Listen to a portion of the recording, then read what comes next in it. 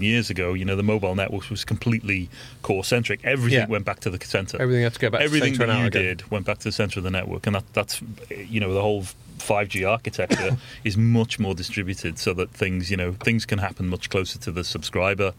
There is still a core network, but it's so is that one of the really significant things about 5G is that the architecture enables this distribution of the workload? Yeah, I guess it is. I mean, you still, the classic example of a comms network where you've got the forwarding plane with the packets, moving between devices or between devices and servers is still there, and the control plane's still there, which is controlling what's going on.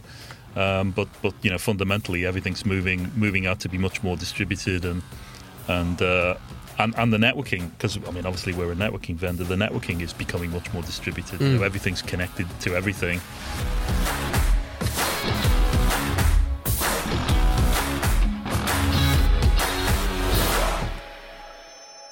Hello and welcome to another telecoms.com podcast. The second one we've managed in the studio because Ian's buddies striking haven't done it. Although we've got one scheduled to record on the 3rd of February, and apparently they're going to strike then, so we're going to have to see how that goes. We've got a guest scheduled for that one as well, so I should mention the one we've got here. So, yes, having said that, before I go any further, I should welcome our very special guest, Colin Evans from Juniper Networks, as opposed to Juniper Research, or Jupiter Networks. Jupiter Networks, don't my CFO will kill me if you call it Jupiter Networks. No, I think people just my CMO, sorry, I should say. But we should start a company called Jupiter Networks. Yeah. So welcome, Colin. Great to have you here. Thank you. Thanks for the beer. Yeah. It's the first interview I've ever done with beer, but there you go. Well, exactly. I mean, this isn't an interview. I understand that that when you were advised to bring a beer by whoever, you thought that was a joke. I did. I thought it was just like, it's Friday afternoon. Who wants a beer? Of course. Yeah. Why not? So no, and you've delivered me some lovely beer as well, which we won't advertise, but no, it's fine. It's one of my favourite brands. They're not popular anymore, are they? Apparently, in the wider world. No, is it because of some of the stunts they've been up to? This is Brewdog we're talking about. Yeah, don't they have a reputation for treating staff badly? Oh, is it? Stuff. And apparently it's been. So we got mainly Brewdog, but I think Beavertown's very much equivalent to Brewdog for me. I got a neck oil to start off with, just because it was in the fridge. Yeah. Are they all right? It's Logan Plant. It's Robert Plant's son. Is he all right? Son, I forgot that he was. He's all right. He hasn't been mistreating people, but not that I've heard of. No. Well, we should stress those allegations you're passing on rather than any ones we're making ourselves about Mr. Brewdog, who. Regardless of how he treats his staff, knows how to turn out a pale ale, so fair play to him. And if that and an IPA. Yeah, exactly. A very nice IPA. So it's all good. Last week we sort of broke, I broke my sort of dry January last week, and then Ian and I went for a Nando's, and we went for a couple of pints after, or maybe more like 4. I think we had a couple of pints before the Nando's. And then the Nando's. A couple of bottle of wines. And then, a couple of bottles of wine. We basically had a bottle of wine each. And then the next day, we both felt like utter shit. That's one of the worst hangovers I've had for ages. Yeah. I was putting it down partly just to being out of practice. Even 2 weeks of not drinking, I thought maybe my liver was a bit of a shock to the system. But I think from now on, if we go to Nando's, which I'm happy to do, let's just stick on a beer or water, yeah? Yeah. Or maybe just one bottle of wine. No, just no bottles. I think mixing doesn't help. Yeah. I mean, I'm not the first person to realise this. But yeah, that was because I didn't even feel that mashed when I got home. The level of hangover I had on Saturday compared to how pissed I thought I was on Friday seemed disproportionate. Yeah. So there, and you're the worst one. Even when we had one bottle of wine, I'm ready to call it a night, and you were going, "Go on, I'll get another." So we're sort of mutual enablers. So so that's that. I don't think there's a lot else to reflect on. Nice day, cold but clear today. I quite like those crisp winter days. It's nice when we're up here on the 15th floor of this corporate. I don't really like it when I'm sitting at home working and I've got the heating turned off because I don't want to spend £400 a month. And you've got about 4 layers on. And it's freezing. So yeah, being in the office is nice actually. It's a reason to come in. Yeah, don't say that. Someone further up the food chain might hear that and go, right, you're coming in all the time then. And it's always your feet that get cold when you're sitting at your desk. Yeah. Feet and hands. I'm even using fingerless gloves sometimes. And your nose, you can sort of feel it. You really don't turn the heat on, do you? Well, it feels, especially if the rest of the family are out, it feels a bit of a piss take to have the heat. Because I don't normally work in the office, and this week I've done a lot in the office. Yeah. It's like, I'm amazed how busy the office is. We should give her a shout out. You've got a new colleague on Light Reading. Got a new colleague, Teresa, who's just started this week. Cool. So obviously it's easier to sort of show someone the ropes in person rather than doing it on Zoom, hence being in a lot. But normally, we'd only be in on Fridays, you and I. And it's just that whole talk in the pandemic of the new normal turned out to be a lot of rubbish, actually, didn't it, really? I mean, and getting on the trains as well, it's incredibly busy coming in from Earlsfield every day of the week except today. And I hate that. It's only Friday that's quiet in offices, really, I think. Maybe Monday's not quite as busy. But our offices... I couldn't get a desk. We were like on a different floor every day. And yet Friday it's dead. Isn't that weird? Friday's dead. So it must be an informal thing where there's a sort of at least an unspoken, fair work from home on a Friday if you want. Well, I think it's become, for a lot of companies, it's become you will spend 3 or 4 days in, and you can have 1 or 2 days at home, hasn't it? And I think the big US tech companies have actually started to enforce it a bit, haven't they? Like Apple, oh yeah, definitely. Do you know, one thing I'd think about that is because we don't have that. No one obliges us to come in ever. We come in for the podcast mainly because we think it's much better, especially if we've got a guest like Colin, to be face-to-face with them, because you get the non-verbal cues and sort of social interaction, all that. But I wonder if people are just gone, all right, you've got to come in except Friday. Does that mean that they're really dossy on a Friday to sort of compensate? I bet there's some... I don't know, because there was a worry, wasn't there, among employers about people just dossing generally during the pandemic. If you're not at work in the... I mean, it depends what people's jobs are like, I suppose. Yeah. But if our job, you can see if we're doing nothing. If I didn't produce content, Phil at some point would go, "What are you doing during the day?" So you can't really hide. Yeah, where's the you can't really hide, can you? Where's the content bloke? And presumably that's the same with most jobs. You've got to have something to show for it at the end of the day. If your sales channel's going really well, who cares? What do we call ourselves? Knowledge workers. Yeah. So we have to deliver some knowledge. Yeah, exactly. I've heard us referred to as the desktop class as well. Yeah, that's, so laptop, sorry, not desktop, laptop. Okay, cool. Well, I'll stop talking shit because I've run out of shit to talk. So what we're going to talk about today. So we're going to, obviously, whenever we have a guest, we have the bulk of the podcast, certainly the front end of it, just talking about stuff that's their core area. In fact, one of the things I'm going to ask Colin about in a minute is what exactly Juniper's core area is, because I've got to admit, despite having been a telecoms journalist for years, I'm not that sure. So that's my bad. Sorry, Juniper people. I've only been here 11 years. Maybe I haven't worked it out yet. But yeah, hopefully I have. Well, you're about to be tested on that, and then we'll see where that takes us. I think we'll just have a general, because I know enough about Juniper to know it's involved in quite a lot of areas of telecoms sort of ecosystem, so I think we'll have a general meander about that. It's bound to involve things like sort of 5G and what the point of that is. And then in terms of news, I mean, I think this week the only really sort of newsy thing that springs to mind was today, which was Ericsson's quarterlies and full year numbers. And that's interesting to have a little look at Ericsson. And Colin, you're welcome to talk as much or as little about named other members of the telecoms world as you want. We understand that people here can't be just going around just talking on record about people they might do business with or compete with. So that's fine. But I think we'll also perhaps give you a chance to get involved, just to see what we think the Ericsson thing says about the broader environment in which we're in. So hopefully we'll get around to that. Although last week we just stayed on the main topic and just banged on about that for 2 hours, didn't we? So yeah, having said all that preamble, why don't I just start quickly, Colin? Why don't you just remind me and anyone in our audience who's as ignorant as I am what it is, apart from the fact that I suspect you might say the clues in the name. I might, because you've heard me say it before. I've already warned him that if he says it too often, I'll start taking the piss. Well, they make gin. Yeah. I wish we did, because then I might get some cheap product. Indeed, whereas now you just get some cheap networking gear, maybe. So yeah, Juniper Networks, in a nutshell, what's it all about? Yeah, I know the clue is absolutely in the name. So, we are one of the leading vendors of high-end routers, switches, and security devices. So obviously we work across a couple of different segments. The part I work in is a service provider business. Yeah. But we're also a big supplier to enterprises as well. Right. Large enterprise, but also medium and small enterprise as well, directly.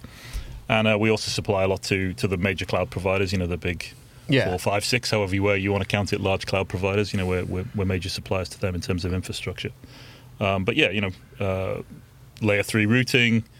layer 2 and layer 3 switching, and also all the way up to layer 7 security devices. Do you know what all those physical and virtual? Do you know what all those layers mean, Ian?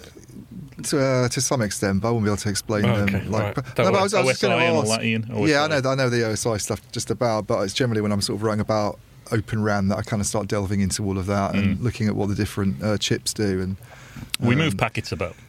We deal with big thorny packet problems. I mean, we're good at particularly at IP. So I was going to, because a lot of people when they think of internet routers and switches still think of probably Cisco, which I guess is the biggest. And I remember Juniper kind of coming along and being quite disruptive at first. But and they're still viewed as the two. I think whenever people think of that market, they would probably think of those two companies. I mean, we would also credit Nokia as well. Nokia's also one of our key competitors in the routing space, and also our Chinese competitor, whose name I won't mention, but everyone can guess. But do you see the market sort of changing a lot? In the last few years, and there's been a lot of talk about the impact of virtualization and white boxes and this kind of thing, and I know that these topics always come up whenever people talk about Juniper and routers and switches. I'm just kind of keen to get a sense, because from my perspective it's still Cisco and Juniper and the ones you've mentioned, it's still those guys. And a lot of this talk about these disruptive technologies and how they might pose a sort of challenge to those established players, I don't know, it doesn't seem to have happened. Or well, I mean, you can run routing on an x86 server. I mean, it's and we do it. We have a virtualized router that runs on an x86, but the performance is significantly lower than you'd get from sort of dedicated devices. So although it's possible to spin up a virtual router inside Amazon Web Services, which we've been able to do for a number of years, the performance of that router is quite low. Yeah, but it's a similar conversation to the one that's going on with, I mean, it's not strictly Open RAN, it's more sort of vRAN or Cloud RAN, but that using, general purpose processors to do it. And then the Ericssons and the Nokias of this world would say, well, it's not as good as using customized silicon. And you kind of think, well, if we look at, because this has been a topic of conversation for a lot longer, I think, in the market that Juniper's in. And it doesn't, you'd still see most of the market being on the kind of traditional gear, and there hasn't been this wave of players that have come through and toppled Cisco and toppled Juniper, for instance. It's more that you've adapted to the demand that there is for that stuff, and there's still a lot of people who want the old ways of doing things, Well, the old ways of doing things, to be honest, are the only ones that scale, because the amount of traffic that we're pushing through the network at the moment requires dedicated, optimized devices to do that. You can, as we said, you can build on virtualized or even containerized devices on x86 based servers, using processors from the likes of Intel, of course. But I mean, the performance of, as I said, the performance of those is relatively low compared to the dedicated devices. And would you actually, so does Juniper actually design its own silicon, yes. Or you'd work with? We do our own silicon. We also work with Broadcom in a few use cases as well, because Broadcom's switching and routing silicon is really good as well. And obviously we run our own software on top of that silicon to get some value out of it, but we use that for kind of our packet throughput, if you want, the forwarding plane, and then we build our own software around it. But we've always kind of said, well, we are a software company, because 95% of our design engineers are all working on software. Only 5% of them are working on hardware. So a lot of the value is in the software that we bring, and all of the intelligence in our devices is all in the software. So but I mean the disruption that's kind of happening is people assume that if you used generic devices, you could vastly reduce the cost of these things. But obviously, that still requires the software there to drive the devices. Well, so I've always found that argument in a way, though, a bit, it's one of those things that gets said and people sort of take it at face value, and then you go away and you start to think about it, and it's like, well, why would... Okay, a general purpose device is obviously something that you can sell in large quantities and they get used for lots of different things, but if it's not optimized for a particular purpose, and there's a kind of a trade-off, isn't there? And they're not considered to be particularly energy efficient, for instance. I've heard, when you try and use them for networking purposes, certainly in the kind of RAN context. the cost savings argument. I know some people kind of question it really, whether you would say. My understanding of the cost saving argument is as much the broad conceptual increase of competition. That's one of the ways in which we've chatted a lot, and you've been very sharp on it. Is in principle, as a sort of from a economic theory point of view, more competition should equal lower prices. Yeah. But in practice, as you've pointed out, that is that increasing competition a bit of a mirage?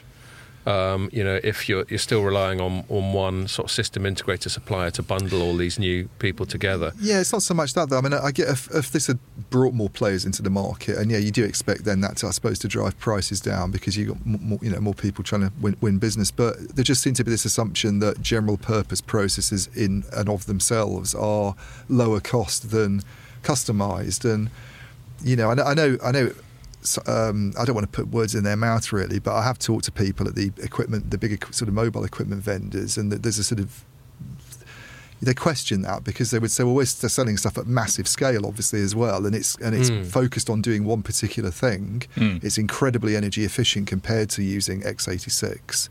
Why would buying an x86 be and running that? And as Colin just said, that there are performance trade-offs as well. Yeah. So I've yet to be convinced, as I think you, by those arguments, but they're not going to go away.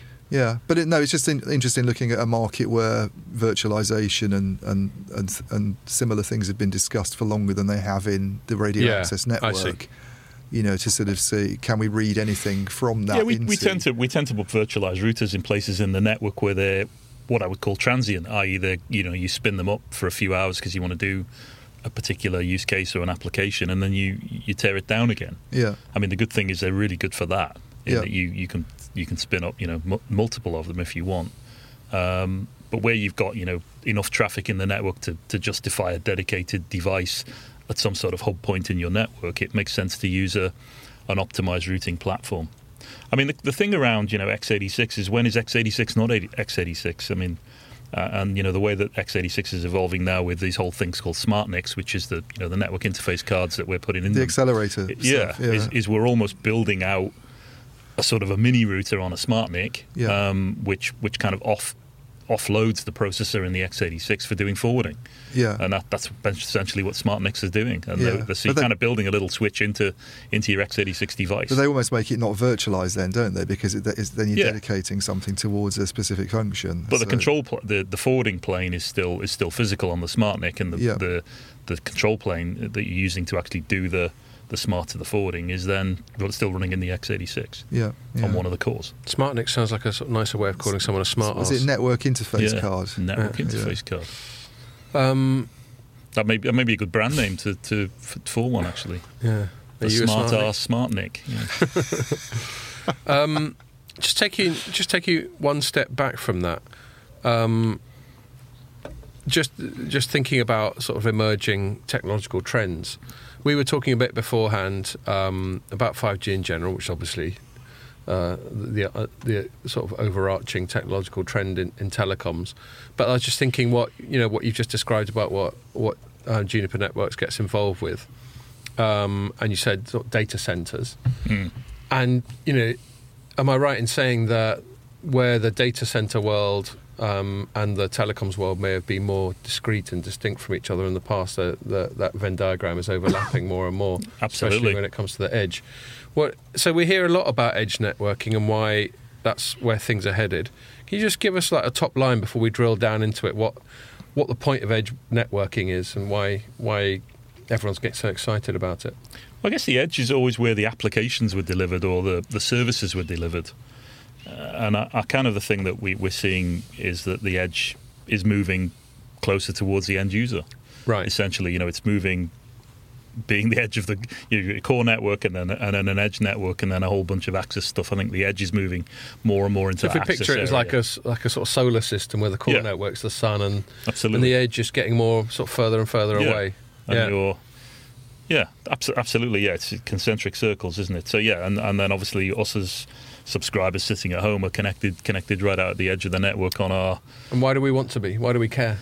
why do we care? Well, performance and latency, I guess, is Right. the most important thing. To, the performance we get from whatever we're doing, whether it's watching video, which is by far the biggest bandwidth consumer in the network, or doing a retail transaction, or doing a Skype call with.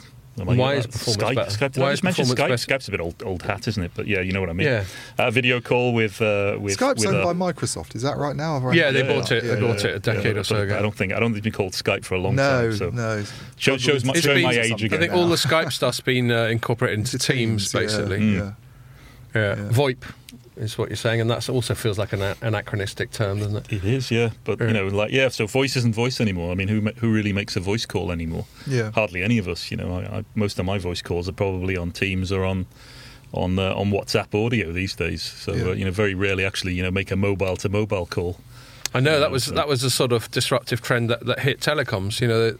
I'm old enough to remember when they charged for minutes and even charged for texts. Yeah. And now no one does texts or normal voice calls. The MMS, remember? The thing that never worked. Multimedia messaging. I think some companies have stopped service, those, haven't they? I still get them from EE, who's my mobile supplier. They send me MMSs, and you have to sort of accept them. If you and send that's so one that yourself, that's so they can try and flog me a Galaxy. Yeah, well, if you send an MMS, it costs a fortune. Especially if you're roaming abroad. If you roam abroad and someone, you're in real trouble. I know. I've had that with my kids sometimes when they don't know what they're doing and they try and send some image over. Yeah, and it's like pixelated. EE, here's one of the reasons why WhatsApp's taken off, because you charge me £2 to send one when I'm in Spain or whatever. So this is a complete tangent. I think I saw. God, I can't remember who it was. No, someone was it Mavenir was writing off a ton of business to do with RCS. Right. Was it Mavenir? Sorry if it wasn't Mavenir. It doesn't really matter who it was, but I saw some bit of news that we didn't write up, that one company has basically just sort of given up on rich RTS, is it? RCS. Oh, RCS, Rich Communications. So, which was supposed to be the sort of evolution of SMS, wasn't it? And people like GSMA have been flogging it for decades. Yeah. Anyway, I just thought it was poignant that this company, whether it was Mavenir or someone else, sort of throwing in the towel seemed like a sort of inflection point where, like, they're going, do you know what? Fuck it. It's a waste of time. Yeah.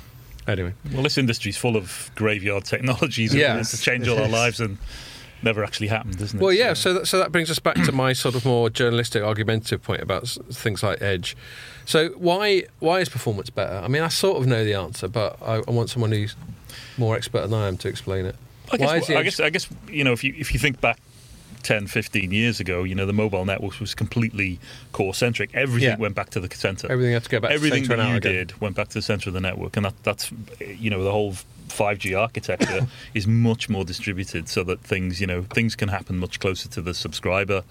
There is still a core network, but it's so is that one of the really significant things about 5G is that the architecture enables this distribution of the workload? Yeah, I guess it is. I mean, you still the classic example of a comms network where you've got the forwarding plane with the packets moving between devices or between devices and servers is still there, and the control plane's still there, which is controlling what's going on.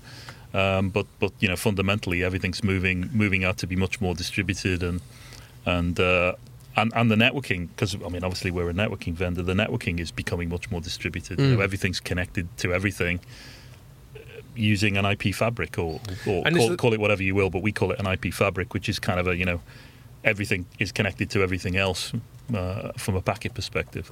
And it's the ultimate relevance of this. I remember, I think you were there years ago, I was at an Omdia thing. It might even be when it was called Ovum, and Marcus Weldon, who was the Bell Labs guy, used to be at Nokia, was talking about the significance of the edge just purely from a point of view of distance, in so much as the speed of light is still a defined speed, and if a packet has to go on a 10 miles round trip, it's going to take a little bit longer than something's got. Is that a long and short of it? From a latency perspective, therefore, the response you get from whatever the application you're using is that's still definitely a constraint.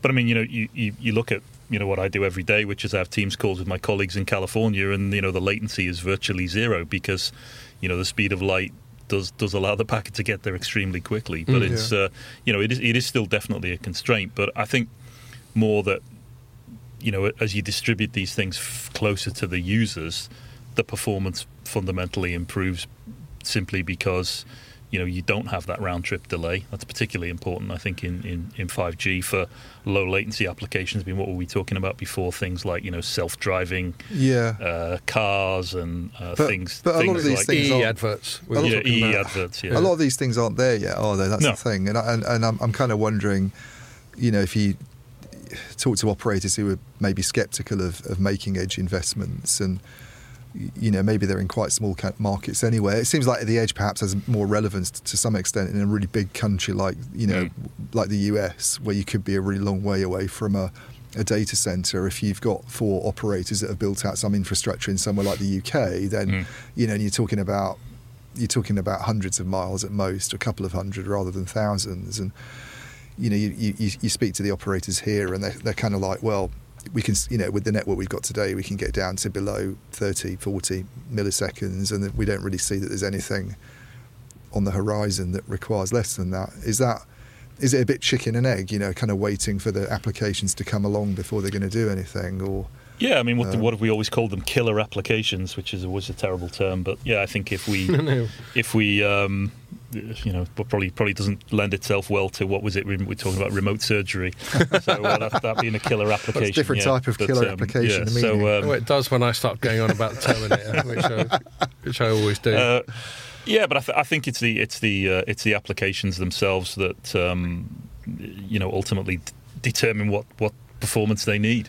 Yeah. And I mean, if we can reduce that latency from the user to whatever application it is they're using, all the better. And sometimes we're caching these applications closer to the user by building these micro mini data centers closer to the user inside the network. But do you see, because I'm guessing in the work that you do in trials or something, or in collaborations with other vendors from different parts of the market, that you're probably testing out some applications and looking at what's needed and what might be needed. I mean, are there any?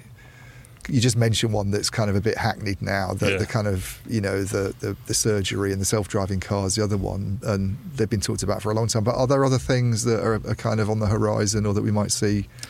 Well, I guess the interesting one I was looking at the other day was kind of a more of a virtual reality, augmented reality type of application where someone's on a building site and they're looking at the building that they're building, and they've got some sort of augmented reality which is overlaid on top of it, showing them where all the pipe work's going to run or something like that, even on a building that's not fully constructed yet. Yeah, and those kind of things that using smart devices and things like that. Those kind of applications would require low latency and would absolutely be relevant for 5G, because if you're on a construction site, you probably haven't got decent networking other than 5G. So if we end up with a metaverse and everybody's walking around with connected glasses or whatever, then we really do need. Yeah, or we all just stay at home and live in virtual reality. I don't know. Well, that's probably not a great thing either. But. We normally have that chat because when we're getting on to, I think I speak for Ian here. We've always felt that for the past 5 years, the telecom industry has been kind of reaching for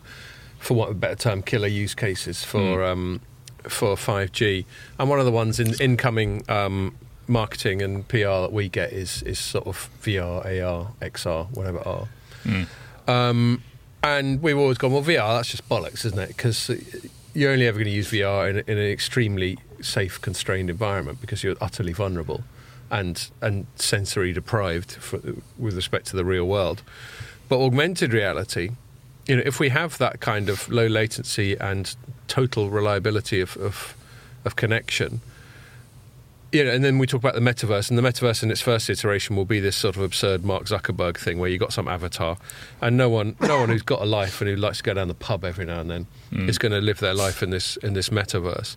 But you'll be surprised. Well, maybe you haven't. Maybe you hang around with a few teenagers and.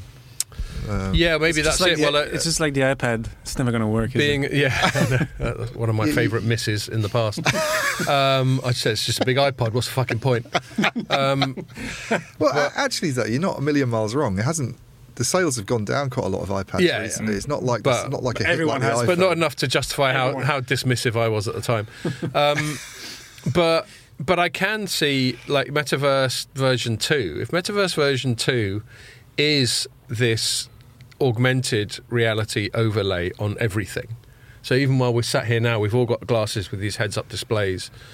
And I don't know. I don't know what kind of weird dystopian stuff. It might just suddenly start telling me Colin's really into football, and we could start talking about... No, I'm not a football supporter. No, I'm an Evertonian. We've already been advised. Well, it's only... This is a problem with you saying don't bring stuff up. Then when I'm just... When I've got stream of consciousness, why did I say that? It comes up in my head. So Everton's not having a great season for people who aren't into football, for which I commiserate you. I'm a Spurs fan, and we're having a better season, but not that great either. Yeah. But, let's say I didn't know that, and it would just suddenly come up, and then maybe that would be an augmented thing. Suddenly I know these things about Colin that I didn't know before, that he's an Everton fan, that he likes Chinese food, and he likes going mountain biking at the weekend, or something like that. And I can see how that could be useful, but it always comes into, I suppose a lot of technology comes under that sort of first world problem thing. And maybe I'd rather find that out organically. Or by accident, or one of the sometimes fun social things is you take the piss out of something, not knowing someone feels really passionately about it. Let's say I start slagging off Everton, not knowing he's a fan. Then suddenly you get a sort of funny moment, or perhaps a violent moment, where he goes, "How fucking dare you?" Anyway, but I can imagine that. So it could superimpose data over people, so that you know things about them that you wouldn't know otherwise. Obviously, superimpose data over things, and give you more benign, useful things like real-time sort of directions. You could just go, "Oi, smart glasses, tell me how to get to the nearest pub," or whatever. Yeah. I don't know why I'm always talking about pubs. It's in your mind. Tell what your pastimes are. But I mean, what do you think, Ian? Can you see that metaverse version 2 being a less dystopian and a more useful and tangible thing? The sort of augmented reality side of it. I can see things like that happening, I can see... I think the idea that people are going to walk around with virtual reality headsets on, those are going to be used inside, aren't they, on omnidirectional treadmills for gaming and stuff, or in controlled environments. Yeah, you wouldn't want to wear one of those on a building site when you're on the 14th floor, or crossing the road or anything, or even, and you walk off the edge of the building. But something like the that gives you that sort of readout that like Arnold Schwarzenegger had when he was a Terminator. When he was a Terminator. Except you're not actually a robot, you're a human being with a contact lens and a pair of glasses on. I can see that being used for sure. Target. And I can see it being useful. If slightly Terminator-y, I can still see it being useful. Yeah. I just wonder about this, going back to the sort of infrastructure that's needed and the edge side of it is... you get sort of wide-ranging opinions on this when you talk, because I say some of the operators have really played down the need for a lot to be done, and then you hear people like what's his name, Dan Rabinovitz, I think, at Facebook Connectivity, although as I understand it, Facebook Connectivity isn't quite what it was anymore. It's like been sort of bundled into something else. But was that the tip side of things? Well, that as well. In-house? But they've a lot of cuts of Facebook. Anyway, he did this blog around about this time last year, Mobile World Congress. Today's networks aren't good enough really to handle what we're talking about in the future, and there needs to be a huge amount of investment in edge infrastructure. And then BT, I know, has this view, is really undecided. Their view about how many of these facilities we need in the UK, depending on what applications come, is anywhere between 100 and 1,000. And they're saying beyond 1,000, it's kind of diminishing returns because the improvement in latency in a country of this size would be. Yeah. But you just sort of think it's quite a hard thing for them, isn't it? Because they're the ones who this gets back to this topic of their contribution, I suppose, and they're the ones who have to go and spend the money on doing this, exactly. and then it's the Facebooks and the Googles and the Amazons that probably will.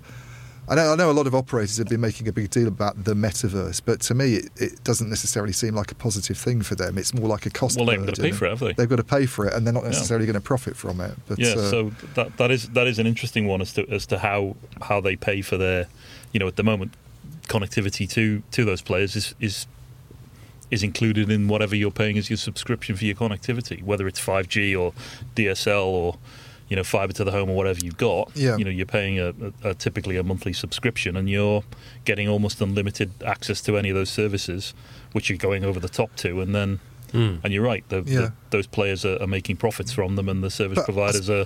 Yeah, I suppose it's not just that. I mean, a lot of people would love it. The chip companies would love it, obviously, and the. I mean, presumably a good thing for any kind of vendor, because there needs to be more equipment put in. So. I just think it shows that we're not self-interested, because thinking about it from a commercial point of view, if that if that fair contribution thing went through, and there was this exceptional tax on big tech, which was basically a transfer of wealth from big tech to the telecom sector, presumably some of that would end up percolating down to what we do. So it shows how unbiased we are, that we sort of generally slag it off when it's probably in our commercial interest for it to happen. There you go. There we go. Yeah. But I'm guessing, from. Juniper Networks would be heavily involved in a sort of edge transformation, wouldn't it? Because you'd have to have more of the sort of equipment that your company sells being used to support a lot of this stuff that's being done. Yeah, I mean, it's all IP-based transport between the applications. So all of the applications use fundamentally using IP and various derivatives of that to interconnect with one another. And the stuff that's happened, so far. I mean, in your sort of experience, have you seen any operators kind of, taking a risk and taking a sort of punt on this and making sort of some investments, or has it tended to come from some of the internet companies more that you're involved with? Because I know they talk about edge data centers now and having these and being able to provide this sort of thing. I mean, obviously, all of the big hyperscalers are investing massively in their data centers and also their peering points. So where they either peer with the service providers or they peer with each other. Yeah. Because obviously the whole internet is some sort of loose federation of interconnects between SPs and more recently between SPs and hyperscale data center providers like Google and Amazon and Microsoft Azure, etc. So all of that's the area where perhaps they're investing is in these peering points. Yeah. And also within so you've got a network inside the data center and a network between the data centers, and then obviously you've got the rest of the physical internet, which is a massive mesh of connections between service providers. And ultimately, goes to our homes and comes to offices such as the one we're in today. Yeah. And it's just a massive IP infrastructure, which, they're having to scale based upon the traffic growth that they're seeing. But the traffic growth in Western Europe and most mature markets has slowed considerably. It was driven massively by video in the last few years. And that's sort of established. We know how much Netflix and Amazon Prime people are going to be getting stuck into. Oh, that's interesting. But you would see it sort of still going up, obviously, but not in the same kind of way. Because I think a lot of people are consuming video, either streaming it or they're downloading it onto their set-top box, which is obviously a non-real-time way of consuming it, but they are consuming it over the internet. I always think that as well. It's like you see these projections, and there was one that came out this week from, I think it was so much a projection as a kind of here's where we stand in terms of consumption from Sandvine, and you get Ericsson's mobility report, which shows this kind of exponential growth. But you sort of think, well, pretty much everybody's got a Netflix subscription now in markets like. So the way it would grow would be like if everyone suddenly went 4K or something. Well, if they go 4K, or if you see a big takeoff in emerging markets, maybe. But unless you get a new application along, like people using virtual reality at home or something, and that puts some new kind of pressure on the network, then you do sort of think, where does it come from? Yeah, and even 4K video is not as bandwidth hungry as it was when it first came out. The compression technologies they use these days make it a little bit more reasonable in terms of bandwidth consumption. Yeah. Our videographer Pierre's nodding sagely at that. Yeah. HEVC. Yeah. Why do you think? Because a lot of the edge stuff that's happened so far, from my observations, been, I know a few years ago there was talk about telcos trying to do this off their own bat maybe, and it's a big opportunity for them to kind of do something without necessarily the internet companies being involved. And then the deals that I'm kind of more aware of tend to involve an internet partner to some extent. I know you've got Verizon and AWS, and I think Vodafone and AWS. I can't remember what the technology is called now off the top of my head. The AWS, is it Wavelength? Is the one that they tend to provide, which is more of an optical interconnect, right, type of thing between data centers. But I just wonder why they would need, because there's this big thing about, well, the telcos have this real estate that's one of their big advantages here. BT talks about kitting out its central offices, its exchanges potentially, and turning those into kind of mini data centres, and that's maybe the advantage they have over an internet company that's just got the distributed they've got the big estate ones and but I'm just kind of wondering why they need the internet companies to be involved at all, really. Is it just the software expertise and the applications and the access to applications, the Well, I mean, a lot of the cloud providers, and you talked about Amazon, but you could equally talk about Google or I know they're all Microsoft in it. Azure.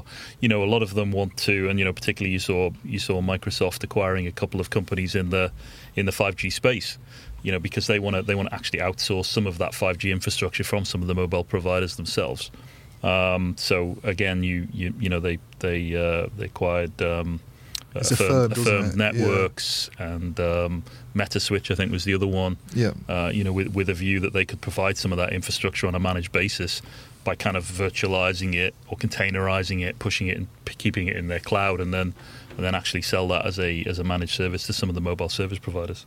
Okay. I mean, that's great for people such as us because it drives more network traffic. So we win all ways round. But yeah, the question is, what is a mobile service provider? Are they just managing customer relationships? Is that their job is to do branding, marketing, manage the relationship with the customer, and then outsource their network to someone else? Or do they actually want to manage and own that infrastructure? Yeah. And if so, how do they get their ROI? Yeah, exactly. And the investment to roll out 5G, we talked about network densification, where you're having to have a factor of 10 or a factor of 20 more base stations in the network to really roll out 5G in dense urban areas. That's extremely expensive to do. Not just from the equipment itself, but also the networking behind it. Unless you have decent connectivity back into the rest of the network, then that becomes equally it doesn't really work, because again you need really low latency to make some of these 5G applications work. Do you have a sort of hunch of where it's going? Because what you just said, it's even some of these tower deals seem to be, there's a sort of changing of the guard, isn't there, almost, in terms of who owns and runs the infrastructure. You see people like Cellnex coming along, and I think they're even now talking about having. They might even have done this in a couple of markets where they actually have an active role, and they're not just sort of renting out passive infrastructure, but also the base stations on it. And then all of a sudden you think, well, the operators are just effectively becoming MVNOs, aren't they? In a way. Exactly. But I just wonder where it might end up. You could have a situation conceivably where there's maybe only a couple of infrastructure networks in a country and 4 or 5 decent MVNOs perhaps in the future that used to be the network operators even. Yeah, in terms of that, mobile network, the radio access network, which is the part that where we see the masts and the towers and the antenna in our local areas, all of that kind of physical infrastructure is, it's very costly to build and very costly to maintain, and outsourcing that to a third party who wants to specialise in doing that is something a lot of them do, and they also deal with all of the legal issups about getting access to on tops of buildings, or building a new tower in getting Farmer Giles to let him through the exactly, gate. Yeah. And upsetting the local community who say, not in my backyard, I don't want this 5G mast in my. It was interesting. I saw an article in the news last week where somebody was talking about 6G, and I'm thinking they were complaining about a 6G mast had been put up in their local area, and I'm thinking, 6G really? Unlikely. Yeah, unlikely, since it doesn't exist. I'll tell you, anyway. Some of the easiest reads we got ever was in 2020, when everyone was going around vandalising 5G masks. They thought everyone. Well, you were, Pierre, I saw you, because they thought it gave them coronavirus. Yeah. Those are fun times. And was that not true? Apparently not. We looked into it, and apparently you cannot transmit biological matter over electromagnetic frequencies. So that'd be amazing. Yet you could vaccinate everyone just from being outside. Yeah, none of this. I'm not going to get vaccinated. You just get zapped. It's like when you go through that thing in the airport. They go, well, while you're there, I'm going to fill you with all these vaccines and bullshit. So some of what we're talking about there gets us onto the more general. You were talking about sort of densification and urban stuff, and I guess what I'm getting at is that the business model for 5G. So I take your point. You're very honest. Obviously, professionally, the more people want to densify and build out more infrastructure and more edge and more presumably small cells and everything else that's associated with 5G, then that's great for Juniper Networks, because they'll need more kit. But they'll need more networking, more your services, more of whatever it is you do. But I'm still, after all this time, not convinced by the business model of spending the money on those small cells, on that densification, all that sort of thing. I understand that you can get the low latency from the edge. I understand that using mid-band and millimetre wave will massively increase sort of capacity and all that sort of thing. But the ROI back to what you and Ian were just talking about, what is the business model for these operators? They've got to get the ROI on all that spend. I mean, are there some ways in which that has been demonstrated that aren't obvious to me?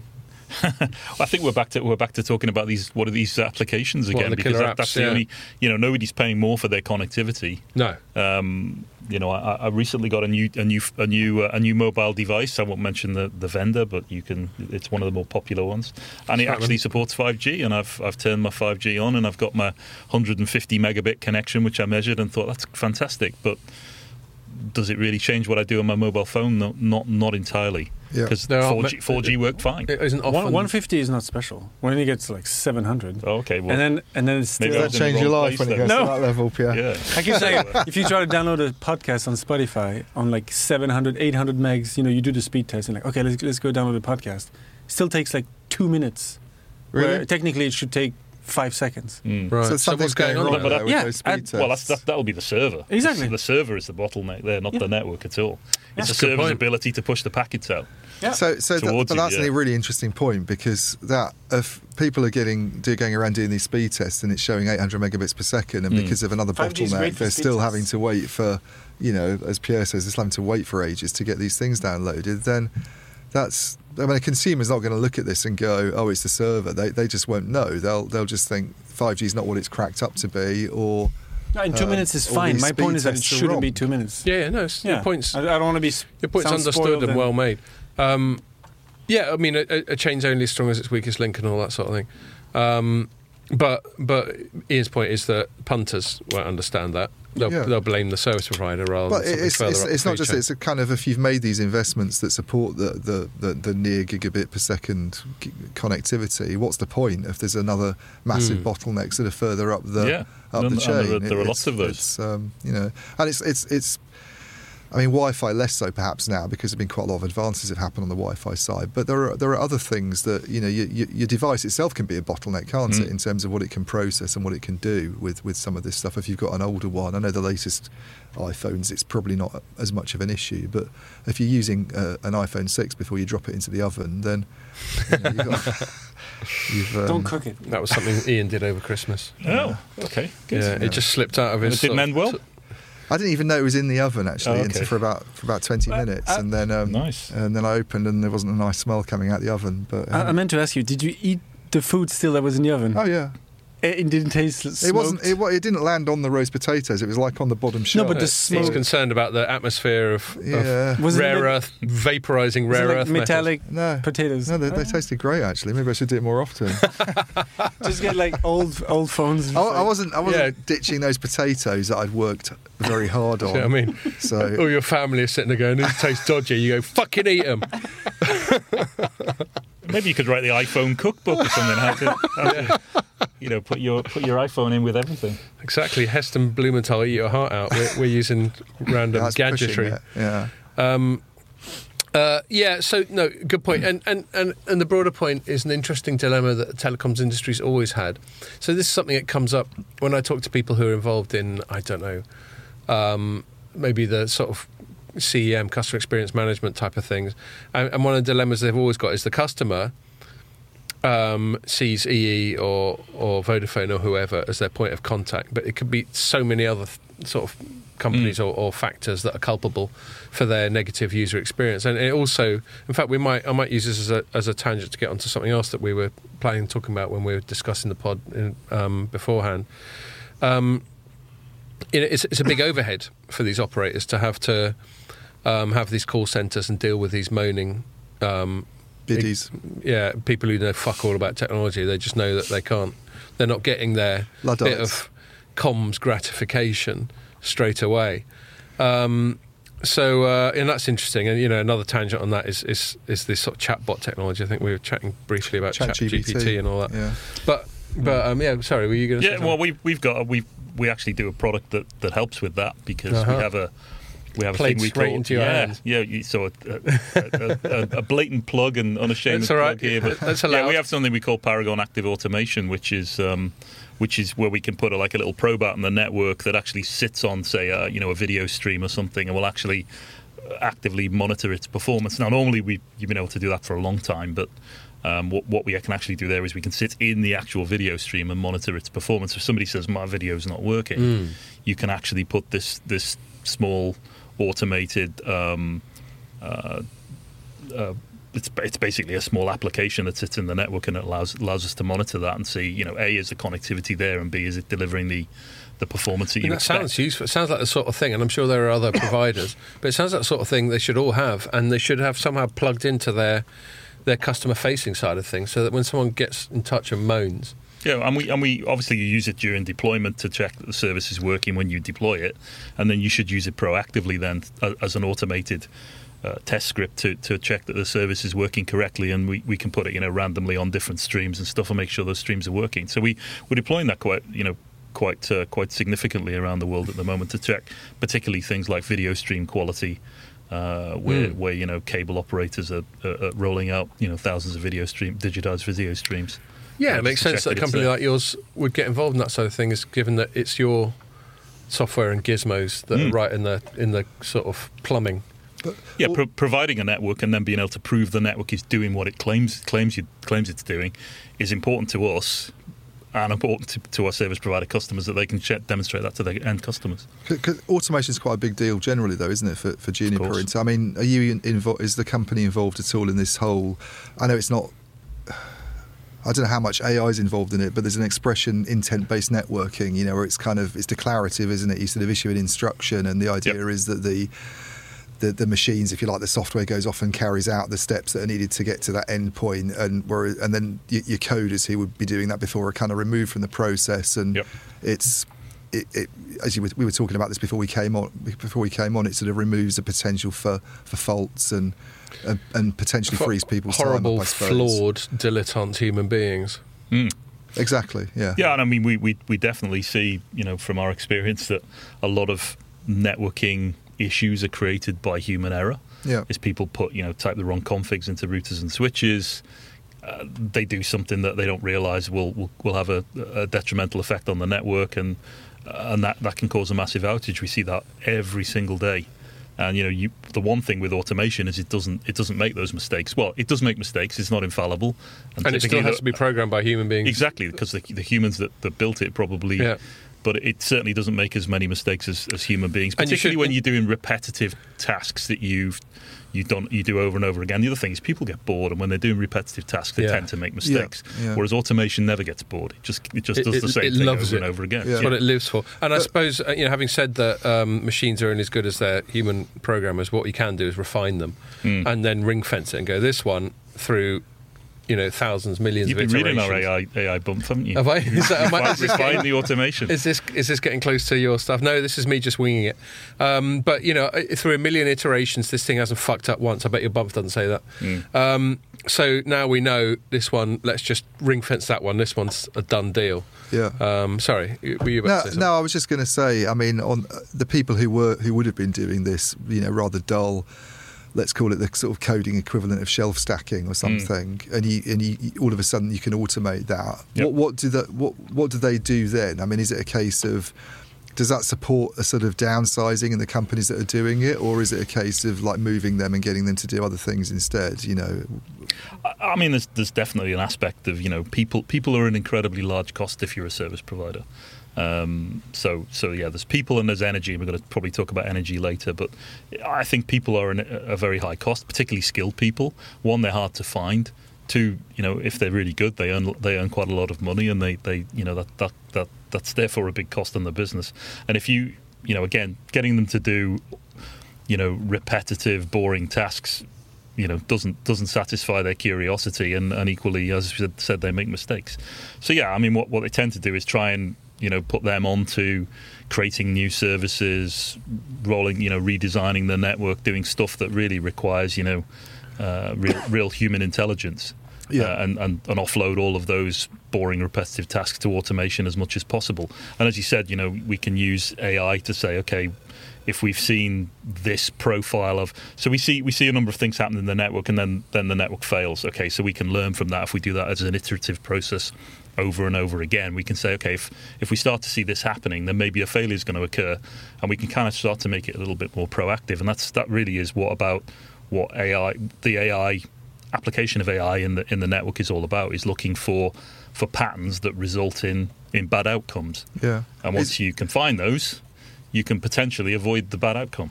No, I can see that being an advantage. I'm just kind of wondering if, because you were talking about Chat GPT, isn't it? Yep.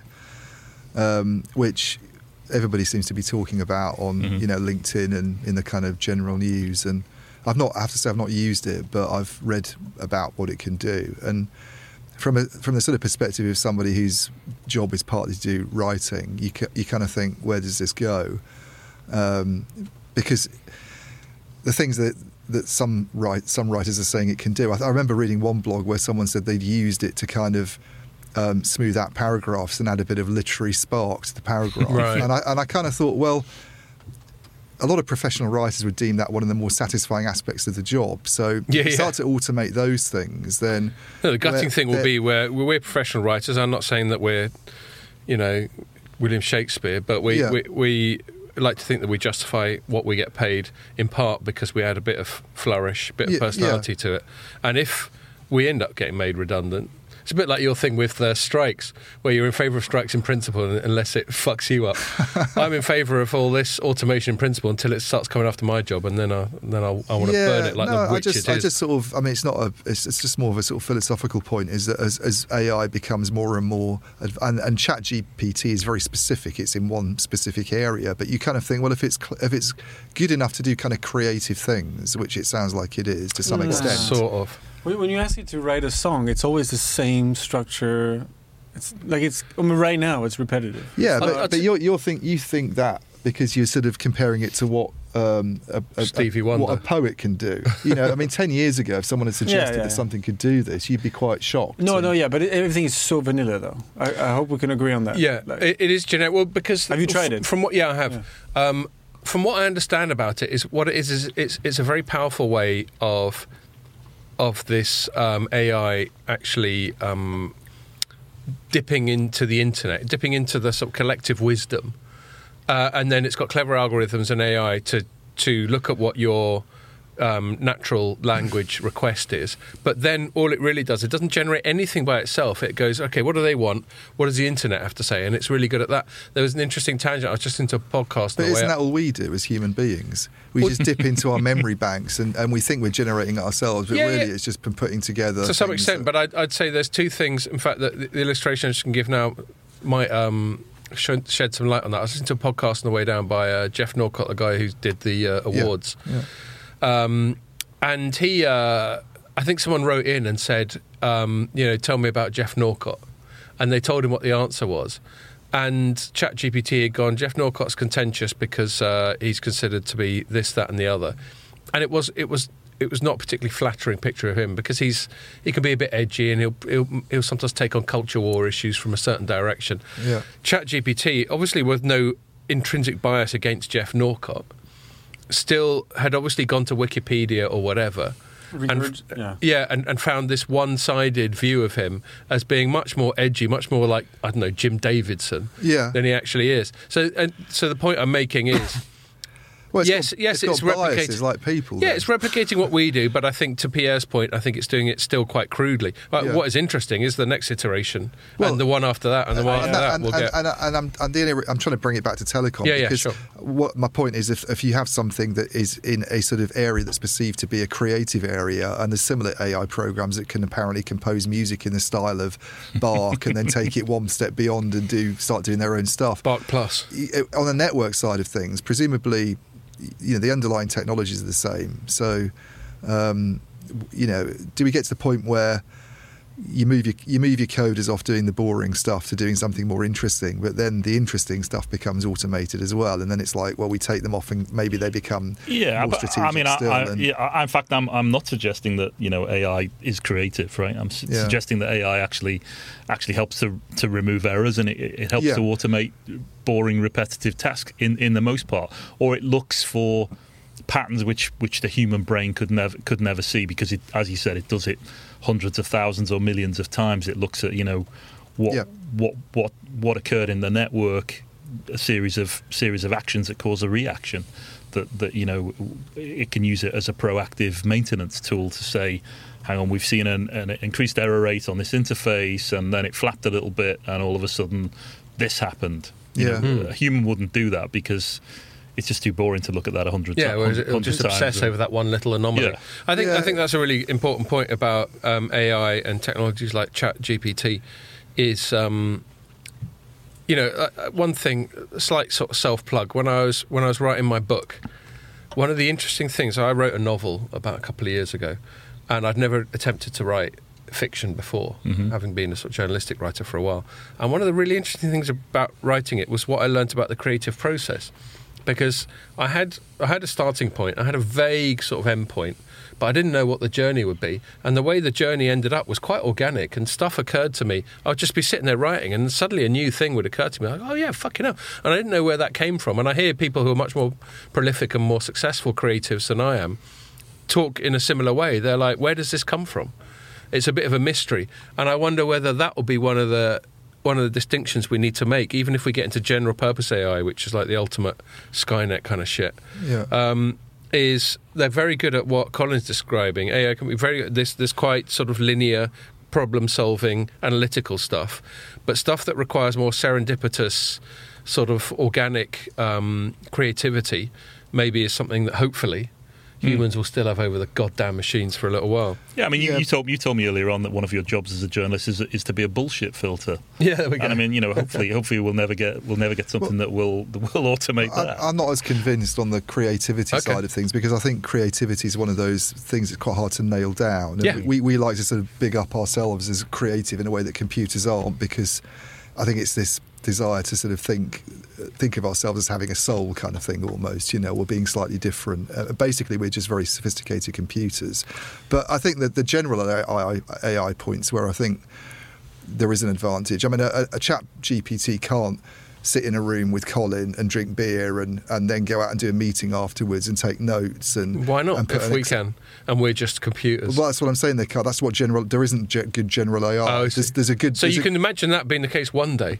Yeah, I'm not saying that won't happen, but at the moment, what I'm saying is that there's a much bigger gap in terms of of having a multifunction, having an AI that could go off and do some intent-based networking, and then in the afternoon it writes a sonnet, you know, and then it designs a new type of lager or something, you know. Speaking of, sorry, there's one good line in the movie iRobot. Have you seen that? Mm-hmm. Yeah, the Will Smith one. He's arguing with a robot, and he's yelling at the robot, saying, "But you cannot create a masterpiece like painting." And the robot goes, "Can you?" And And then did Will Smith jump up on stage and slap the robot? No, he just looks annoyed. But wait, talking about sonnet, I asked ChatGPT the other day a Shakespearean Burger King menu, and he came up with, "Oh, Burger King menu, how doth thy options please? With flame grilled burgers and crispy fries, the Whopper doth reign a king among meals, and onion rings doth add to thy delights." And then there's another. That's not a bad effort, is it? No, it's crazy. Although it's probably what you get from a 12-year-old. I think if Burger King put that out as their menu, they probably would get more customers and save money on marketing agencies, ad agencies. Yeah. Do they teach Shakespeare in France? Yeah. Yeah. So it's not just an Anglo thing. Yeah. I'm not that into it as a native English speaker. for English people to read, let alone for. I mean, the adapted versions were. But he's so venerated in England, and I suspect other English-speaking countries. I was wondering if it made it over the channel as well. Of course, yeah. Because I don't think we got a French equivalent of Shakespeare that we get taught about, do we? Yeah, but they have their own. I know we got sort of Voltaire and Camus and all that sort of thing. There you go. Yeah. But it's not put on a pedestal like Shakespeare is. Not here it is, and because they're French. Because they're bloody French. Victor Hugo? Yeah, Victor Hugo, Les Miserables and all that lot. I think that he was the guy that designed Paris, wasn't he? Yeah? The what? Didn't he design the Parisian system of streets and things? Did he? I don't know. Yeah, I thought so.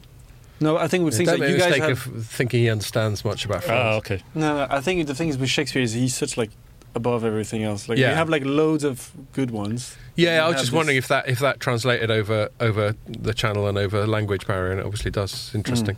Anyway, massive tangent. It was a super massive tangent. I was just chatting to a colleague actually who listens to the podcast, and he goes, he cracks up because he knows that about 5 times a pod I'm going to go off on a massive tangent now and sort of excuse myself. But I will try and bring it back. I was going to make a point, another point about because I don't want to keep sort of being the guy who's saying that automation is going to make us all lose jobs, but you are that guy, though.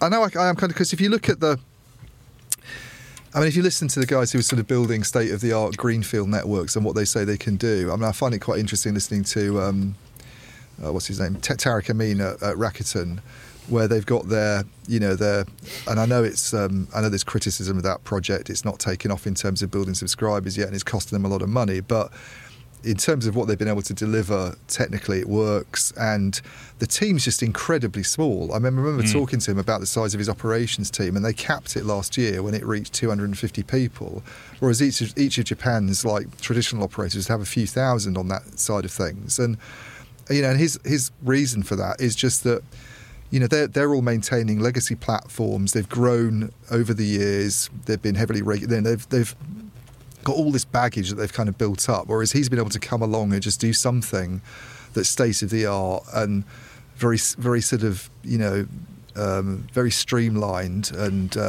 you get rid of a lot of the things that technology vendors are interested in pushing. They've taken advantage of and used automation to an incredible degree, and it's allowed them to have this team that's just a fraction of the size. And you sort of think, well, that's quite worrying for anybody who's in a brownfield that over the years will adapt where it goes, because those people aren't in his company being used to do other things. They're just not there at all, Yeah, and we definitely see a lot of our service providers looking somewhat in envy at the hyperscale players, the Googles and the Amazons, and the way they automate things, and the way that everything is software driven, and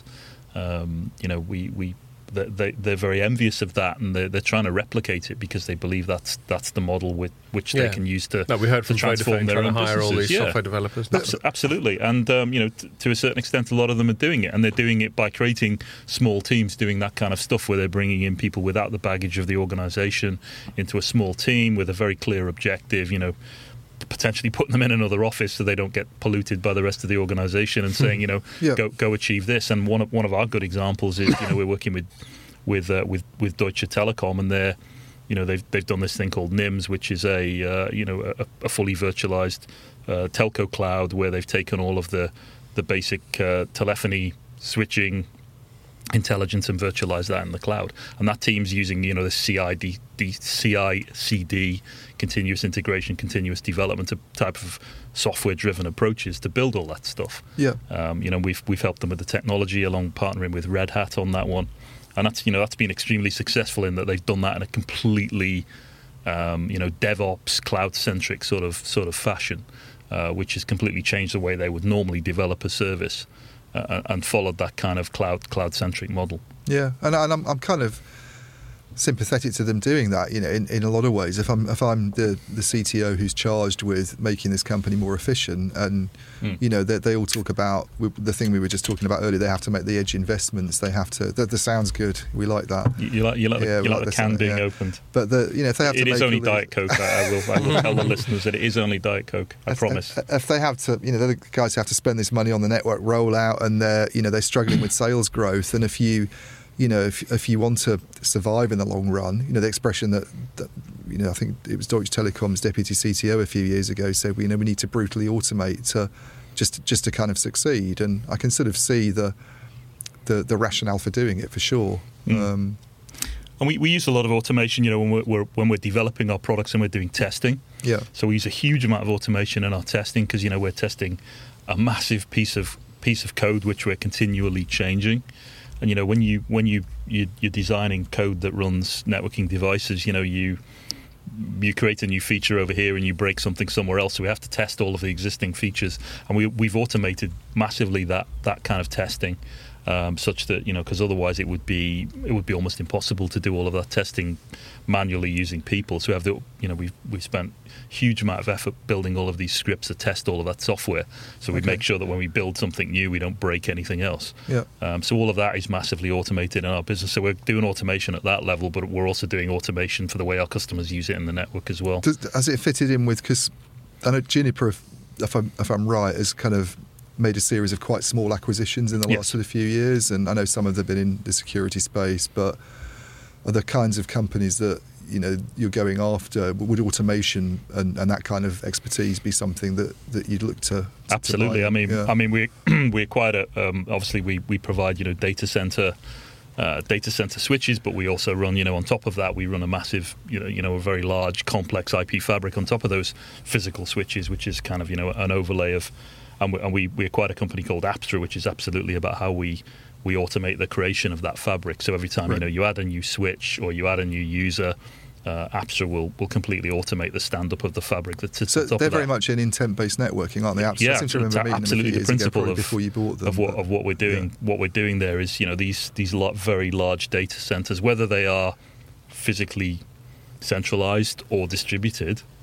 require a massive amount of automation because they're almost too big for the human brain to comprehend. Number one, they require a huge amount of work to kind of work out where all the connections need to be, and also to manage all of those connections, particularly when something breaks or when you add a new site or a new node or stuff like that. You have to rebuild all of these connections, and you need a really strong automation solution to be able to do that in a realistic way, to be able to make all of those changes. Okay.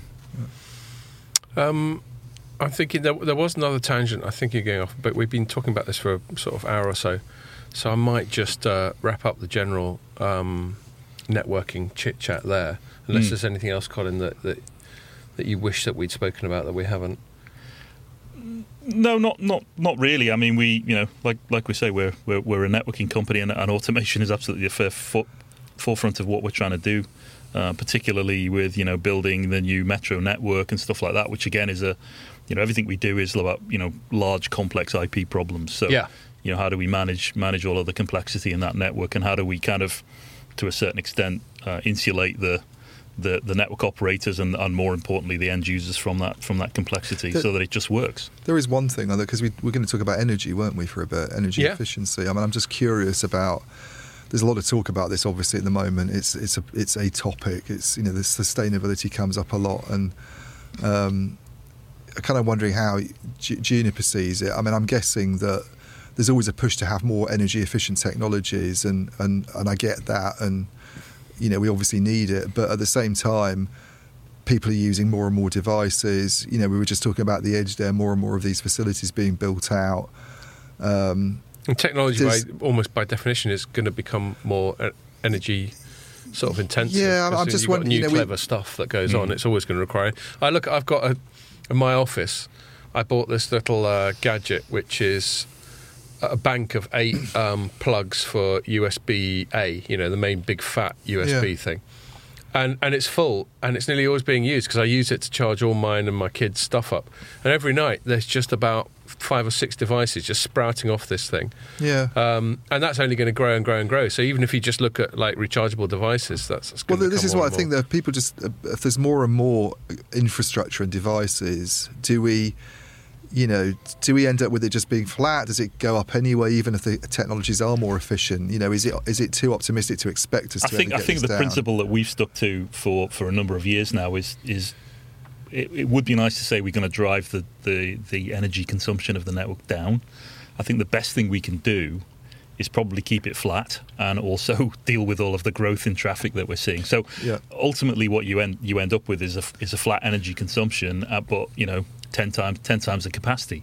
And I think at the moment that's about the best that we can probably achieve in terms of, fair enough, what the network will do. But I mean, I would like to kind of flip that on its head and say, but how much carbon or climate affecting things do we solve with networking? Because the fact that we can all speak to people around the world and not have to fly, or not get on in our cars to go to meetings and stuff. I mean, And do you think that's happening practically? Because we know the theory, and people have been banging on about video conferencing for decades. But, like, for example, of this pod, we would still far rather meet you in person and have you here sat in the room with us. But do you think, I'm not even positioning you as an expert on this, just anecdotally, do you think that's happening? Do you think people are more and more remotely engaging? Absolutely. I mean, I'm certainly travelling less because I can do a lot of stuff on whatever the most popular collaboration platform is. Mm-hmm. We won't give anyone a plug here, but I mean, it's absolutely the case that I turn my video on when I'm doing my calls with all of my colleagues and with my customers all the time, and you get a lot of people are still working from home, whether we like it or not. I mean, we're all trying to go into the office a little bit more because we all like the human interaction, but we are all working from home, working remotely, and I think that is absolutely enabled by networking technologies, allowing us to be able to have those real-time interactions over video. And I think culturally, funnily enough, the pandemic, which was almost entirely a negative, did sort of normalise. Yeah. I joked once years ago. In fact, we'll get onto this in a sec. Once I was covering the Ericsson quarterly numbers, and it was during the lockdown, so Boye Ekholm had to deliver his little bit of spiel from his living room. And that, which led us to sort of speculate about, or led me to speculate about whether all his furniture is IKEA, because I'm making crude generalisations about Sweden, or whether he was wearing sweatpants and a jacket. Well, exactly. I mean, I'm quite happy to admit, when I'm working from home, I don't wear jeans. I wear like pyjama bottoms. And if I stood up in the middle of some team meeting, it would be quite hilarious with my little, especially if they fell down, checked pyjama bottoms. But I think pre-COVID, most of us made voice conference calls, audio conference calls, and these days I think it is pretty much the norm. At least it is in our company, where people turn their video on. Yeah, so and no one thinks it's weird if you see personal shit in the background. Obviously not too personal, but a messy bookshelf or something like that. Well, that's what you want, isn't it? You want a bookshelf. Randomly sprung to mind.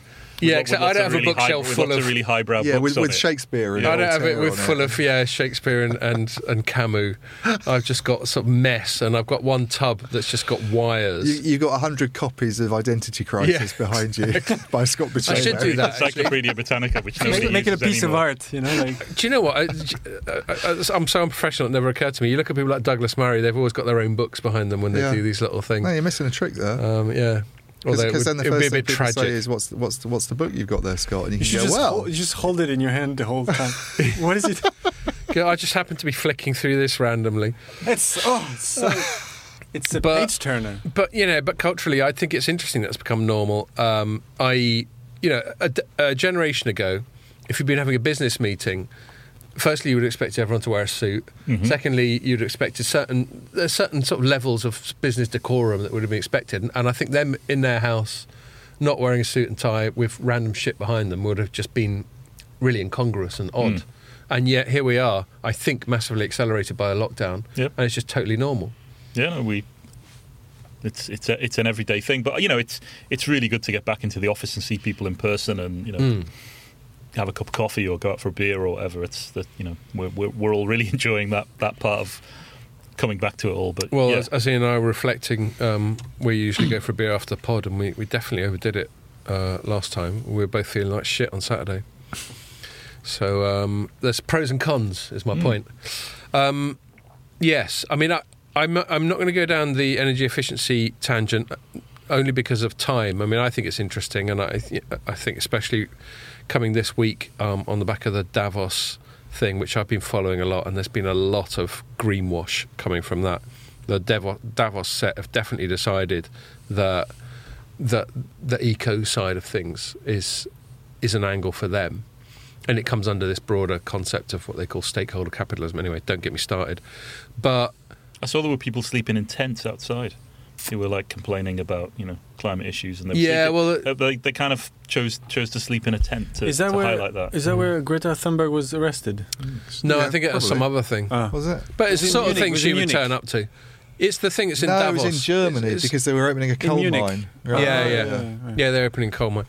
I read somewhere that was staged. Anyway, opening a coal mine. No, her arrest.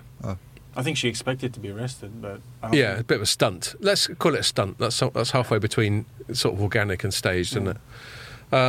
But anyway, I think the thing that's relevant to that Davos thing is I think there's two ways of looking at green stuff. So I'm very sceptical about greenwash, not because I don't care about the planet, just because I think a lot of companies are very cynical and going, look what we're doing. We've got carbon offsets or whatever. We planted a fucking tree. Now leave us alone. And I think there's a lot of disingenuous stuff there. But I'm a big fan of technology solving environmental problems. I find it impossible to believe that human beings are not having an impact on the planet.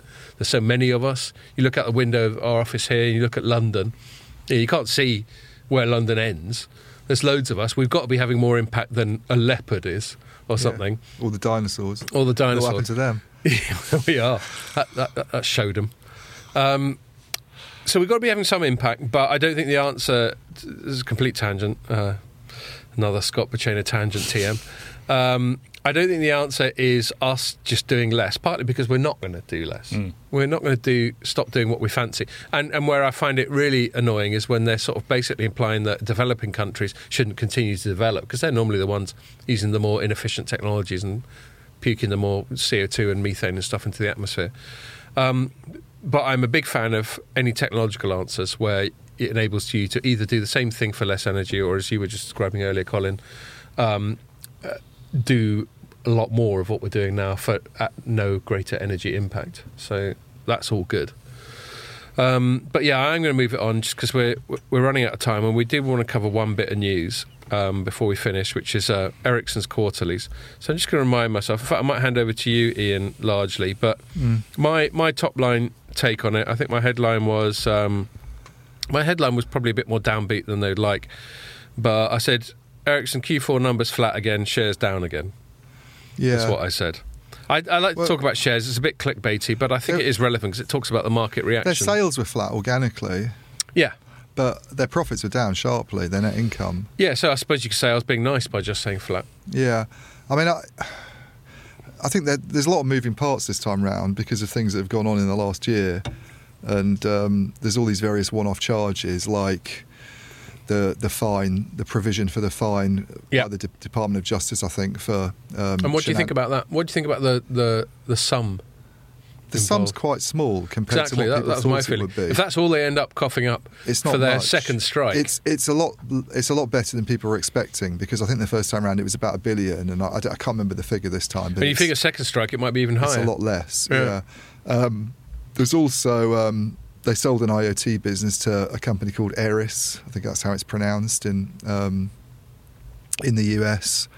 And they got out of some of their cloud deals that were described as subscale. So that was another one-off hit. Ailing, now called Cloud Software and Services, but it's basically the amalgam of what used to be digital services and I will say, services. To quickly interrupt on that, Ericsson has been bailing out of shitty contracts for about 5+ years. I mean, this is the thing, is that I mean, one of my sort of takeaways from it was. It kind of shows, you know, the guy who runs it now, Boye Ekholm, came along and I think did a really good job. I think everybody has to agree of turning a company around that was loss making at the time and that had sort of lost its focus and gone into lots of other areas. And he said, look, let's get rid of some of this stuff and let's drill down on what we've always been known for, networks, you know, and do a really good job of that. And there's no doubt now, outside China, they are the 5G company to be.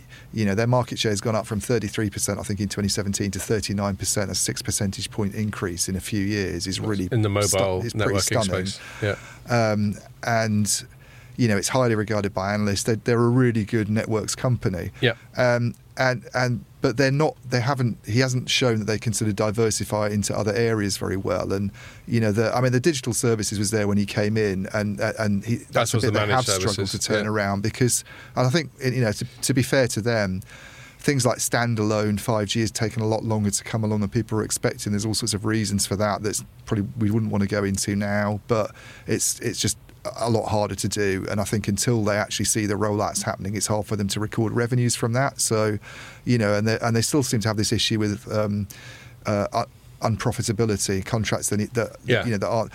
There's a lot more talk about automation and cost savings. You know, they brought these two businesses together, managed services and digital services, which sounds like a good move because there's quite a lot of overlap between those things now. Maybe that can.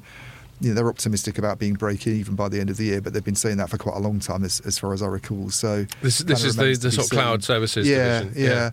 I mean, getting out of IoT, I don't think really is you know, I can see why they wanted to sell it. They didn't manage to make a success of it. But then you think, well, you know, it doesn't say a lot for diversification, does it? You know, they've gone they've gone and spent a huge amount of money on Vonage, and people are really quite sceptical about them being able to make a success. But that's their big diversification play now, isn't it? That is now their big diversification play. But it's like, well, they got out of the edge. They got out of IoT.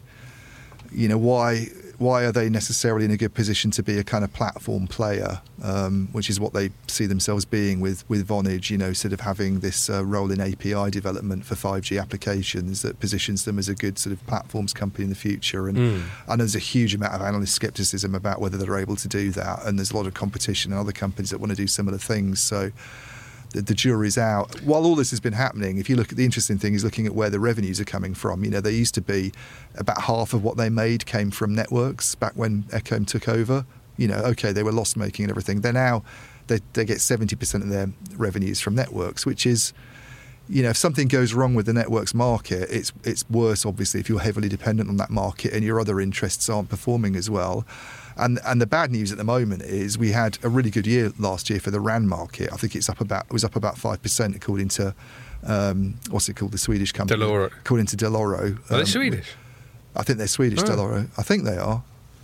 Okay. But they're the ones that Ericsson uses anyway. Yeah, sort of trusts for its. And I think most people, with all due respect to our colleagues at Omdia, for pure networking market sizing, they're quite highly regarded. I think Omdia's pretty good, and I suspect Omdia says a similar thing. Sorry, Omdia. I suspect they'd have similar, it grew last year, but the projection this year is that it's going to shrink by about 1%. And the thing is, if you look below the headline drop of 1%, which I talked to Frederick Yedling about, who's the head of networks on the phone earlier today. With him earlier myself. But you look, and that doesn't sound that bad, but you look below that, in North America, which is where Ericsson makes 30% of its revenues, that market's projected to drop 7% this year. Wow.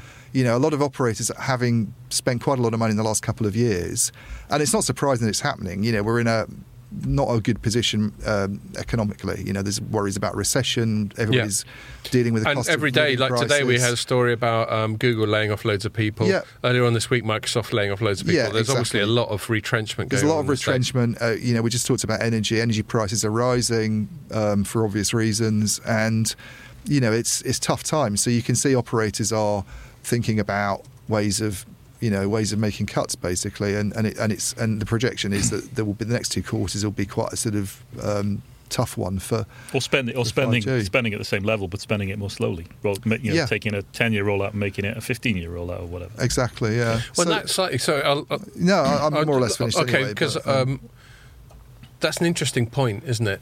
Back to the whole what's the point of 5G thing. And obviously there is a point. I think, and we're hopefully going to soon have a guest who we're going to talk to about 6G. And one of the things I will seek to challenge them on is, is there a point of it, like we've had it in the past? I don't know if it was like Neil McRae or whatever, just questioning the need for another G. But what no one questions is, if not the need, the inevitability of technological progress. Obviously, you're going to want to be able to do things a bit better next year than you could this year, or more cheaply or more efficiently or whatever, as we've been speaking about. So there will be, 5G will evolve. Maybe someone will say 5.5G and I have to slap them, because those little 5.5. Those little decimal points of G's really wind me up.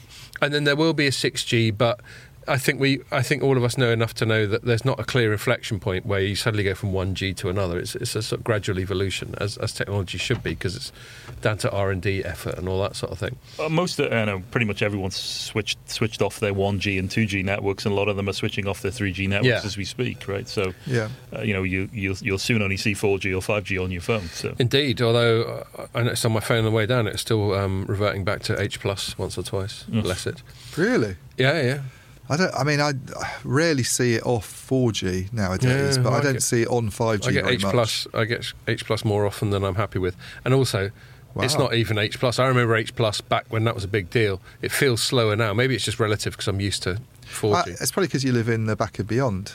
Well, it's on the way down, actually. Within Hitchin, it's fine, but there are some stages... It's not good on train lines because they can't build their masts high enough. Well, that's probably it. There's some stages on the train, and I know this is a massive first world problem, but I normally work when I'm on the train, and I normally tether off my phone for the network. You don't use the Wi-Fi on the train? No? Strangely enough. It is a bit hit and miss, isn't it? Yeah, I can't even be bothered to try and go there. If only because I think the interface will probably be annoying, and it'll take me about half an hour to get on the fucking thing if it's any good in the first place. GWRs is fine. You just click click I accept your terms and conditions, and you're on. Right. Well, this is But Thames, it does drop in and out a little bit. Perhaps you're using better trains. Yeah, go on. Anyway, what was the point I was trying to make? Can't remember now. Completely lost it. I think it was just the inevitability of the progress, and just to refer it back to Ericsson, but maybe in a form where we can keep it sort of company agnostic for you, Colin. We seem to have already got, judging from these results, to a point in the 5G investment cycle, and you were just touching on maybe it's just an extension of it, where it's slowing down, and when we got Dell'Oro forecasting a slight decline. I mean, most of the operators are rolling out 5G in kind of, urban or at least semi-urban areas, big cities, larger towns, and to a certain extent they've covered them.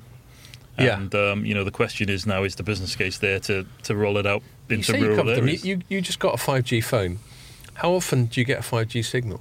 If I'm in a town centre or in a city centre, pretty consistently. But a full rollout, surely you'd get it constantly, wouldn't you? Yeah, but not in a rural area. Not where I live in a pretty rural area south of Newbury, so it's. But you get 4G. Yeah, I can get 4G where I live, and that's what you kind of get, is these islands of 5G in a sea of 4G. But is this what we accept? Sorry, just one more thing, I'll shut up. Is this what we accept about 5G? Is that for the foreseeable future, it's only ever going to be in a sort of conurbation, in a sort of dense environment?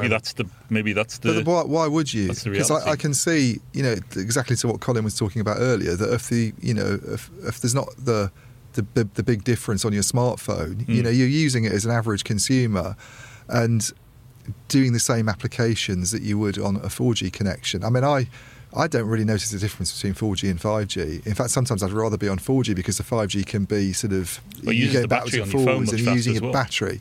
So why would an operator who knows that think this is good money we should spend in rural areas to roll out? They've done it in city centres because there's more usage there. I suspect it's almost more of a kind of self-interest thing, get some capacity onto a new network and deal with that particular issue, and then they can also market the fact that they have some 5G coverage in big population centres. But to do it in Whipsnade or something isn't really worth it.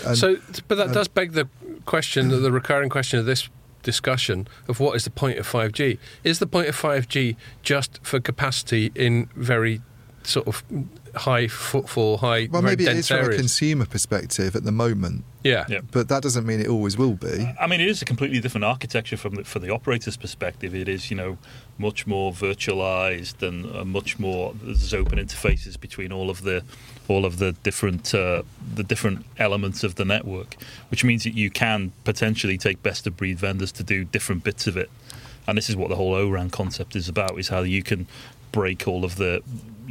Most RAN networks today are built single vendor, and I think opening all those up and potentially introducing multi-vendor networks in the RAN is an interesting concept.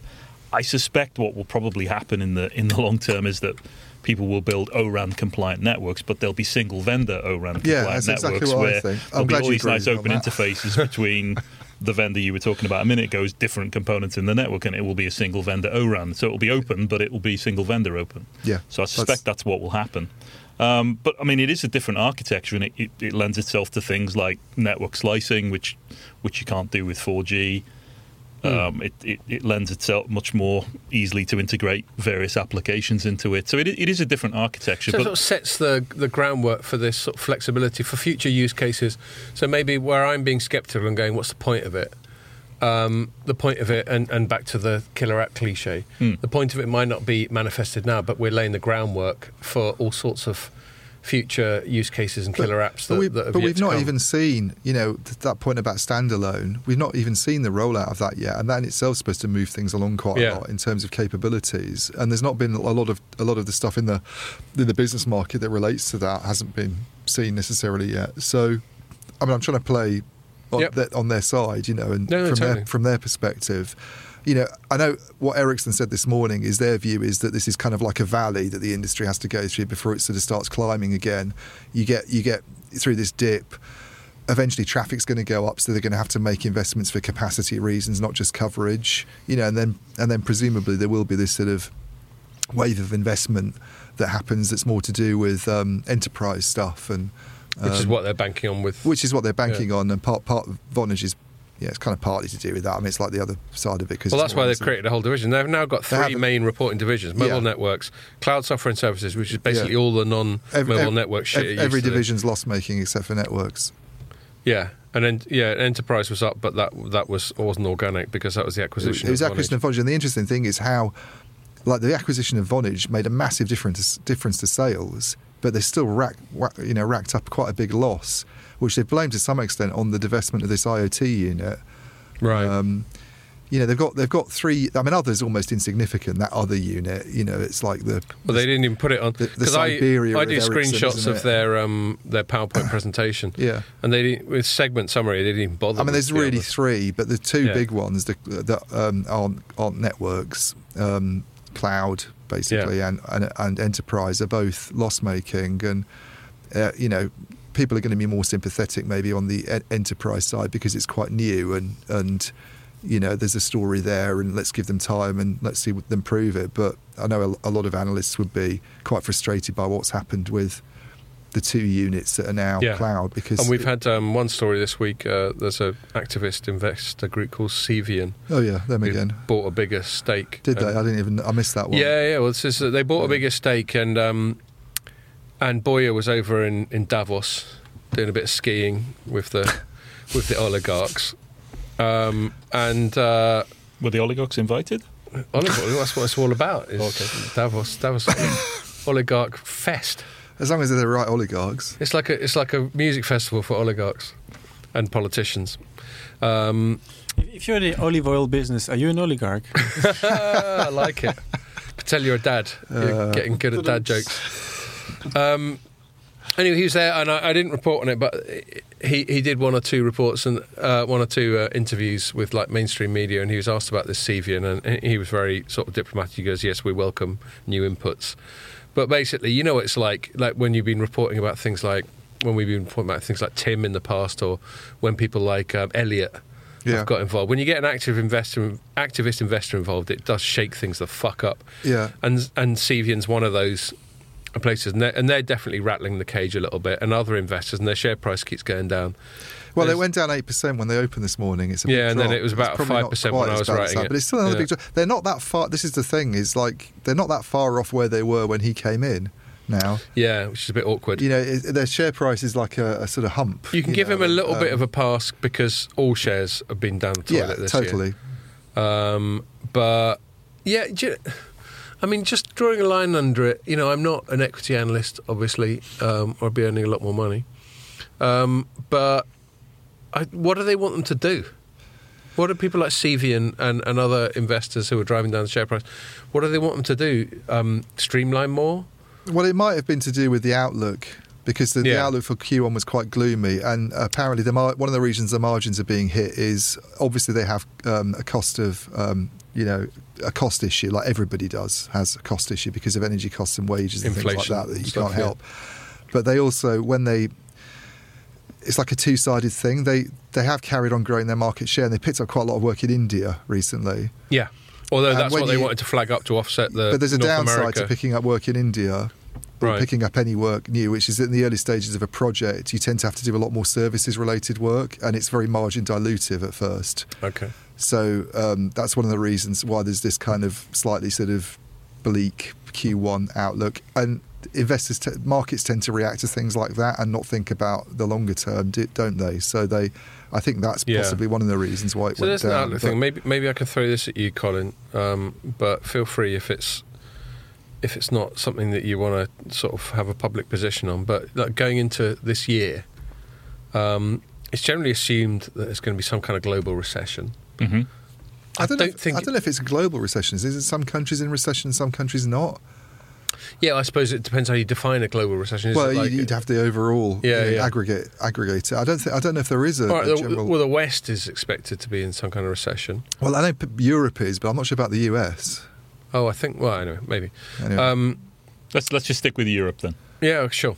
Some kind of recession, some kind of general, let's say, downturn, weakness, certainly. or softness, or whatever. And I think we've said we just stick with Europe, but I think the big tech America's quite a good barometer, and Microsoft and Google and whatever keep saying, we're going to have to lay loads of people off. Even though they're still racking up massive profits, and but they're not really that badly off. No, that's fine. And morally, there's some questions about that, but practically, clever people get ahead of the game, and they lay people off. And they're quite happy to take the one-off hit, because when you're a public company, you take a one-off hit, your shares wobble that day, and then you can blow billions of dollars on one-off hits. Well, the interesting thing about the big tech layoffs that are happening and these big numbers that are getting thrown out is they'll still be a lot bigger than they were even just before the pandemic started. That's a really good point. They've taken on so many employees; it's unbelievable. Yeah, a lot of them are talking about 5%. That's not. It's not scary. It's just when you put it in. It's individuals. It's big, it's not a structural change. 5% of your employees is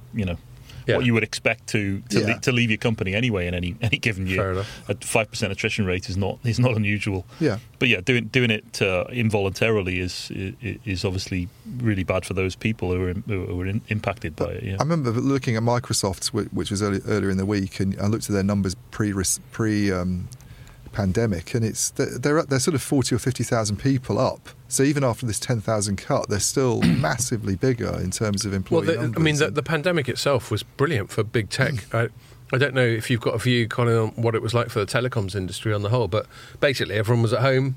Yeah, we talking about. We can only talk about our publicly public results, but we've seen a massive investment cycle from our service providers across Europe to match that, because we did see a huge amount of impact of network traffic from people working from home. So we did see significant impact. We also obviously had some issues with the supply chain, which meant that a lot of technology companies that have hardware related businesses saw huge increases in lead times. I mean, that's things like chip procurement. Yeah, because the global I shouldn't try supply and say chain procurement when I've had a few beers. That's the other reason for the spending cuts, by the way, by 5G customers of Ericsson, is that there was a lot of stockpiling of inventory during when the supplies were tight. People were trying to build up inventory, and now they're trying to wind down those levels and not spend. So that was one of the other factors that I didn't mention in my little summary. Fair enough. And certainly a lot of our SPs, have now starting to see a lot of that product that they ordered come through, and they're deploying it. So, and they're also obviously seeing from the demand side, they're seeing a macroeconomic situation affecting subscribers' willingness to, pay for extra services or upgrade their services and things like that. So there's definitely an impact from the macroeconomic climate in the spending patterns of service providers. That is definitely the case. But you'd still the fundamentals are still good though in terms of the long term, because it's like the questions always get raised on the chip side about this.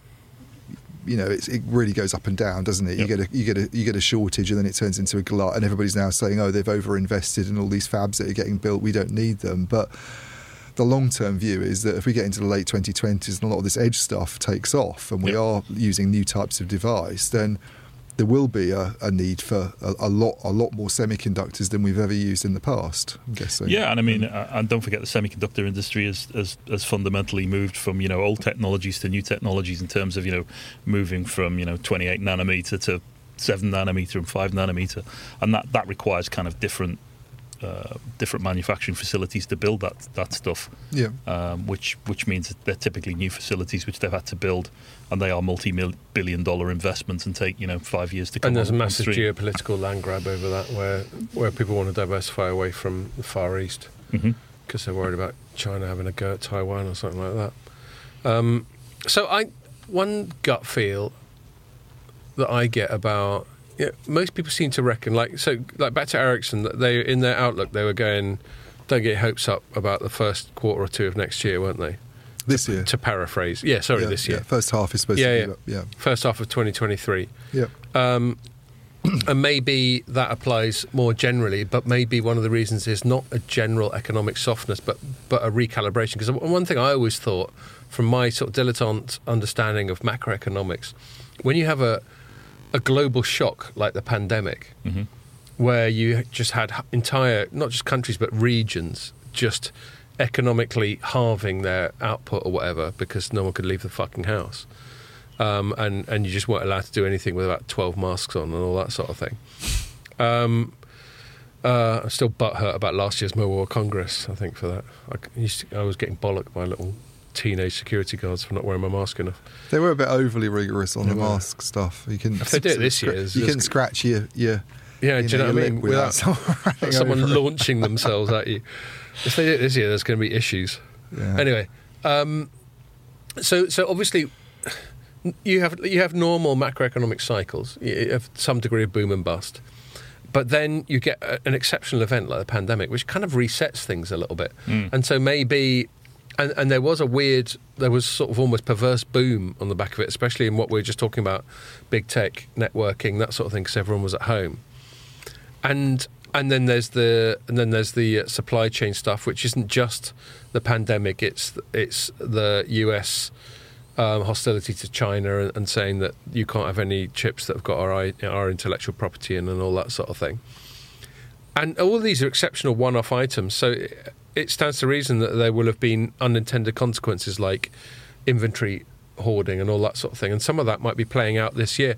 I guess I'm sort of groping for some optimism with what little investments I have, that maybe in the first half of this year it'll still be a bit moody and there may be some minor recession, it's sort of 2 quarters of minus 1 or 2% growth. But then by the time we get to the end of the year, it might be better. I don't know, I'm not going to put you on the spot, Colin, and ask you to make predictions about the global economy. I'm delighted about that. But, some of my stream of consciousness wittering, does it make sense? Do we think in terms of the sort of cyclical nature of supply chains and economy, some of that makes sense? Are you saying anything that you can add to that? Yeah, I mean, traffic growth continues. I mean, I said at the beginning that that slowed down a lot, but the traffic growth definitely continues. Particularly outside of mature markets, we see massive traffic growth in some of the developing markets still. As people start to use things in those markets that we've kind of been using for many years in mature markets. So I think the traffic growth will continue, and as traffic growth continues, people move towards more digitalization types of solutions, whether that be in their personal lives through retail or whether it's from business application use. I think that will always drive positive momentum. I mean, you'll always see peaks and troughs in everything, but I think medium to long term, we definitely still see a very strong growth trajectory for the telecoms industry. But I think you and I were talking before the session about whether a voice call is a voice call anymore, and really everything's data these days. Even a voice call is a data application. So I think fundamentally, that will continue. The network that supports all of these applications will continue to grow. Yeah, I mean that direction of travel seems beyond dispute. I mean, the question is, can we find the applications to really use that growth? And that's really, maybe the thing which is where we're always getting this incoming stuff about VR, AR, all that sort of thing. I think it's still not obvious. I think one thing I've learned from this chat is to view 5G is perhaps be a bit more patient about it. You're talking about how it's a whole... Don't be too patient though, otherwise 6G will come along and... But like Colin explaining how it's a whole new architecture in terms of enabling all sorts of other things that are not very exciting, but they're sort of plumbing things, as I call them, behind the scenes. But it sort of lays the groundwork, just like, I don't know. Maybe we talk about the odd generation being where they sort of start stuff, and the even generation being where they refine it, and that might not bear out. We're only on to 5, for fuck's sake, so you can't over extrapolate that. But like 3G was the start of mobile broadband, but it was a bit shit, and with 4G it's really decent. Maybe 5G is the start of something that I can't even articulate or put my finger on right now, and then with 6G that'll be really decent, but it'll probably be more. I don't know if you think I'm barking up the right tree here, Colin. It'd be more to do with the sort of ubiquitous connectivity. Mm-hmm. And maybe it'll be these heads-up displays where I can see that you're an Everton fan just by chatting to you with my glasses on, or something like that. You can tell by I'm crying, that's why. No, it's... this thing we call enhanced mobile broadband, which was, the move from 3G to 4G to 5G. I think you could, if you had decent 5G connectivity and you were in a town centre or a city centre, the urban area of a city, you could probably use 5G for your full broadband connection. Now, I think that's a perfectly viable thing to do. You can get pretty decent performance from it. But that's just, we call that enhanced mobile broadband. And that coverage could be fairly ubiquitous. Although in most of those locations you've also got access to cable from cable providers, or you've got access to fibre to the building, or you've got access to DSL as well. Yeah, and all of those will deliver similar performance. Maybe not the DSL piece, but the other two will give you that similar kind of performance.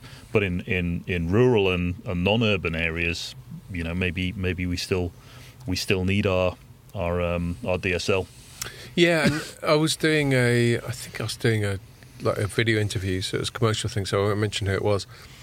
But it came up just in the chit chat of I've been at press events, like telecoms or tech press events, where the Wi-Fi was shit, and everyone always reflects like how ironic that is. And it could get to a point, in Wi-Fi, for whatever reason, maybe the money's not there, or maybe the spectrum's not there, or whatever. Wi-Fi is adequate at home, but it's never been adequate in sort of dense environments, in my anecdotal experience. And maybe we're getting to a point where 5G and mobile connectivity will basically supersede Wi-Fi. And Wi-Fi, people will stop even bothering in dense environments. Yeah, I would strongly disagree with that. I mean, I think Wi-Fi. One of your areas there. Yeah, no, I mean, I'm not actually in the Wi-Fi part of what Juniper does, but Juniper has a Wi-Fi solution that uses AI to actually determine where there are bad coverage spots and manages to point the network operator to how to fix those. And is very proactive in its use of AI to actually look at those. So you don't know where I've been, but anecdotally, why do you think I've had negative experiences? You can actually use the Bluetooth beacon on your phone to kind of work out where you are in the building as a user, and actually monitor your Wi-Fi performance. But yeah, I mean, we. So you're saying that my experience has been shit because the people haven't bought enough Juniper stuff? No, well, because Wi-Fi performance is dependent on a number of different things, where you put the access points in the building and things like that. But we've done a huge good or bad in the same way that 5G is good or bad, depending on the investments that's been made. Being totally anecdotal. You can have. I'm sure your Wi-Fi connection at home you'd think is pretty damn reliable, and you never have any problems with it. Whereas he probably still in some bits of London and gone, I'm supposed to be on 5G, this is bloody awful. So it's it's all to do with... I was just groping around to wonder whether maybe 5G when it fully when we get the sort of full fat version of it, whether it's going to end up being better in dense environments. So there's also an argument that maybe we don't need 5G because of Wi-Fi. You hear that voice. But that's what I'm saying. Yeah. In dense environments, Wi-Fi, anecdotally for me, has still been a bit rubbish. I'm sure there are all sorts of reasons why, and I'm sure it's not an intrinsic failing in the technology underlying Wi-Fi. I know if I'm sitting inside in a cafe, if I'm at Cafe Nero or whatever it might be, and I'm working there, I would definitely not do tethering. I'd much rather be on a Wi-Fi connection, because you're probably not going to get particularly good coverage inside. But that could be because the Cafe Nero people know that a lot of their revenue comes from people who come in there to work, so they've made sure that their and even better is if you're at a pub which has got its own sort of dedicated, they give you the password and you get on it and you're the one person in the pub using it, and you can get something and done. And you're laughing because you're in there at 11 o'clock because you're an alcoholic. And you're also drinking a beer rather than a coffee. But I think the two technologies are absolutely complementary. I mean, obviously the key difference is that Wi-Fi is running in open spectrum, in unregulated spectrum, whereas 5G is in regulated spectrum. I mean, we are seeing a lot of rollout of private 5G networks now, and I suspect most of those will be delivered by network operators in the most part. Where they might be delivering them to an industrial location, a factory, or to, the classic one you see in the press is the example of the British Ports Authority rolling out private 5G as a way to provide coverage there. One, because it in those kind of environments it's very difficult to get Wi-Fi to cover properly, but also because they're worried about somebody blocking or interfering with the open spectrum they're using for Wi-Fi. But I mean, Wi-Fi inside office buildings and corporate environments like this can be extremely effective coverage, particularly if you roll it out correctly. Yeah. Then it can provide a really, really good coverage experience. I mean, the kind of public Wi-Fi thing you're talking about there, where you're on a hotspot in a coffee shop, it's a bit of a hit and miss experience. Although sometimes. Some of them I do find very good, and they work very well. It's like you said, it is totally hit and miss. Some of them are awful, and it's not even worth bothering. And half the time they want you to do it to A, keep you in the coffee shop, and B, to capture your contact information. The train ones are really bad, but I suspect that's to do with certain other challenges as well of moving. Yeah, they're probably using a 5G uplink from the Wi-Fi inside the train back to the network anyway. Yeah, or a 4G, or even 4G. Yeah. Cool. All right. I think we're sort of... Were there any last things either of you two wanted to flag up? I think we're good. No. Time-wise, that we're done. I think that's really interesting. It was because, your area of expertise, Colin, and your company's area covers so much. It was an interesting thing coming into it to work out. It's not like where we got someone like last week where Rosalind's thing was very clearly defined and we just went into that. This has been a more sort of general telecoms thing, but it's been really educational for me, and I think we covered a lot of stuff. Thank you. I've enjoyed our chat. Yeah, cool. Well, thanks a lot. Beer. Thank you. And the beer. Well, thanks a lot for coming in. It's great to meet you. You're very welcome. Okay, so we'll wrap it up there. I hope you enjoyed it, and make sure you join us for the next one.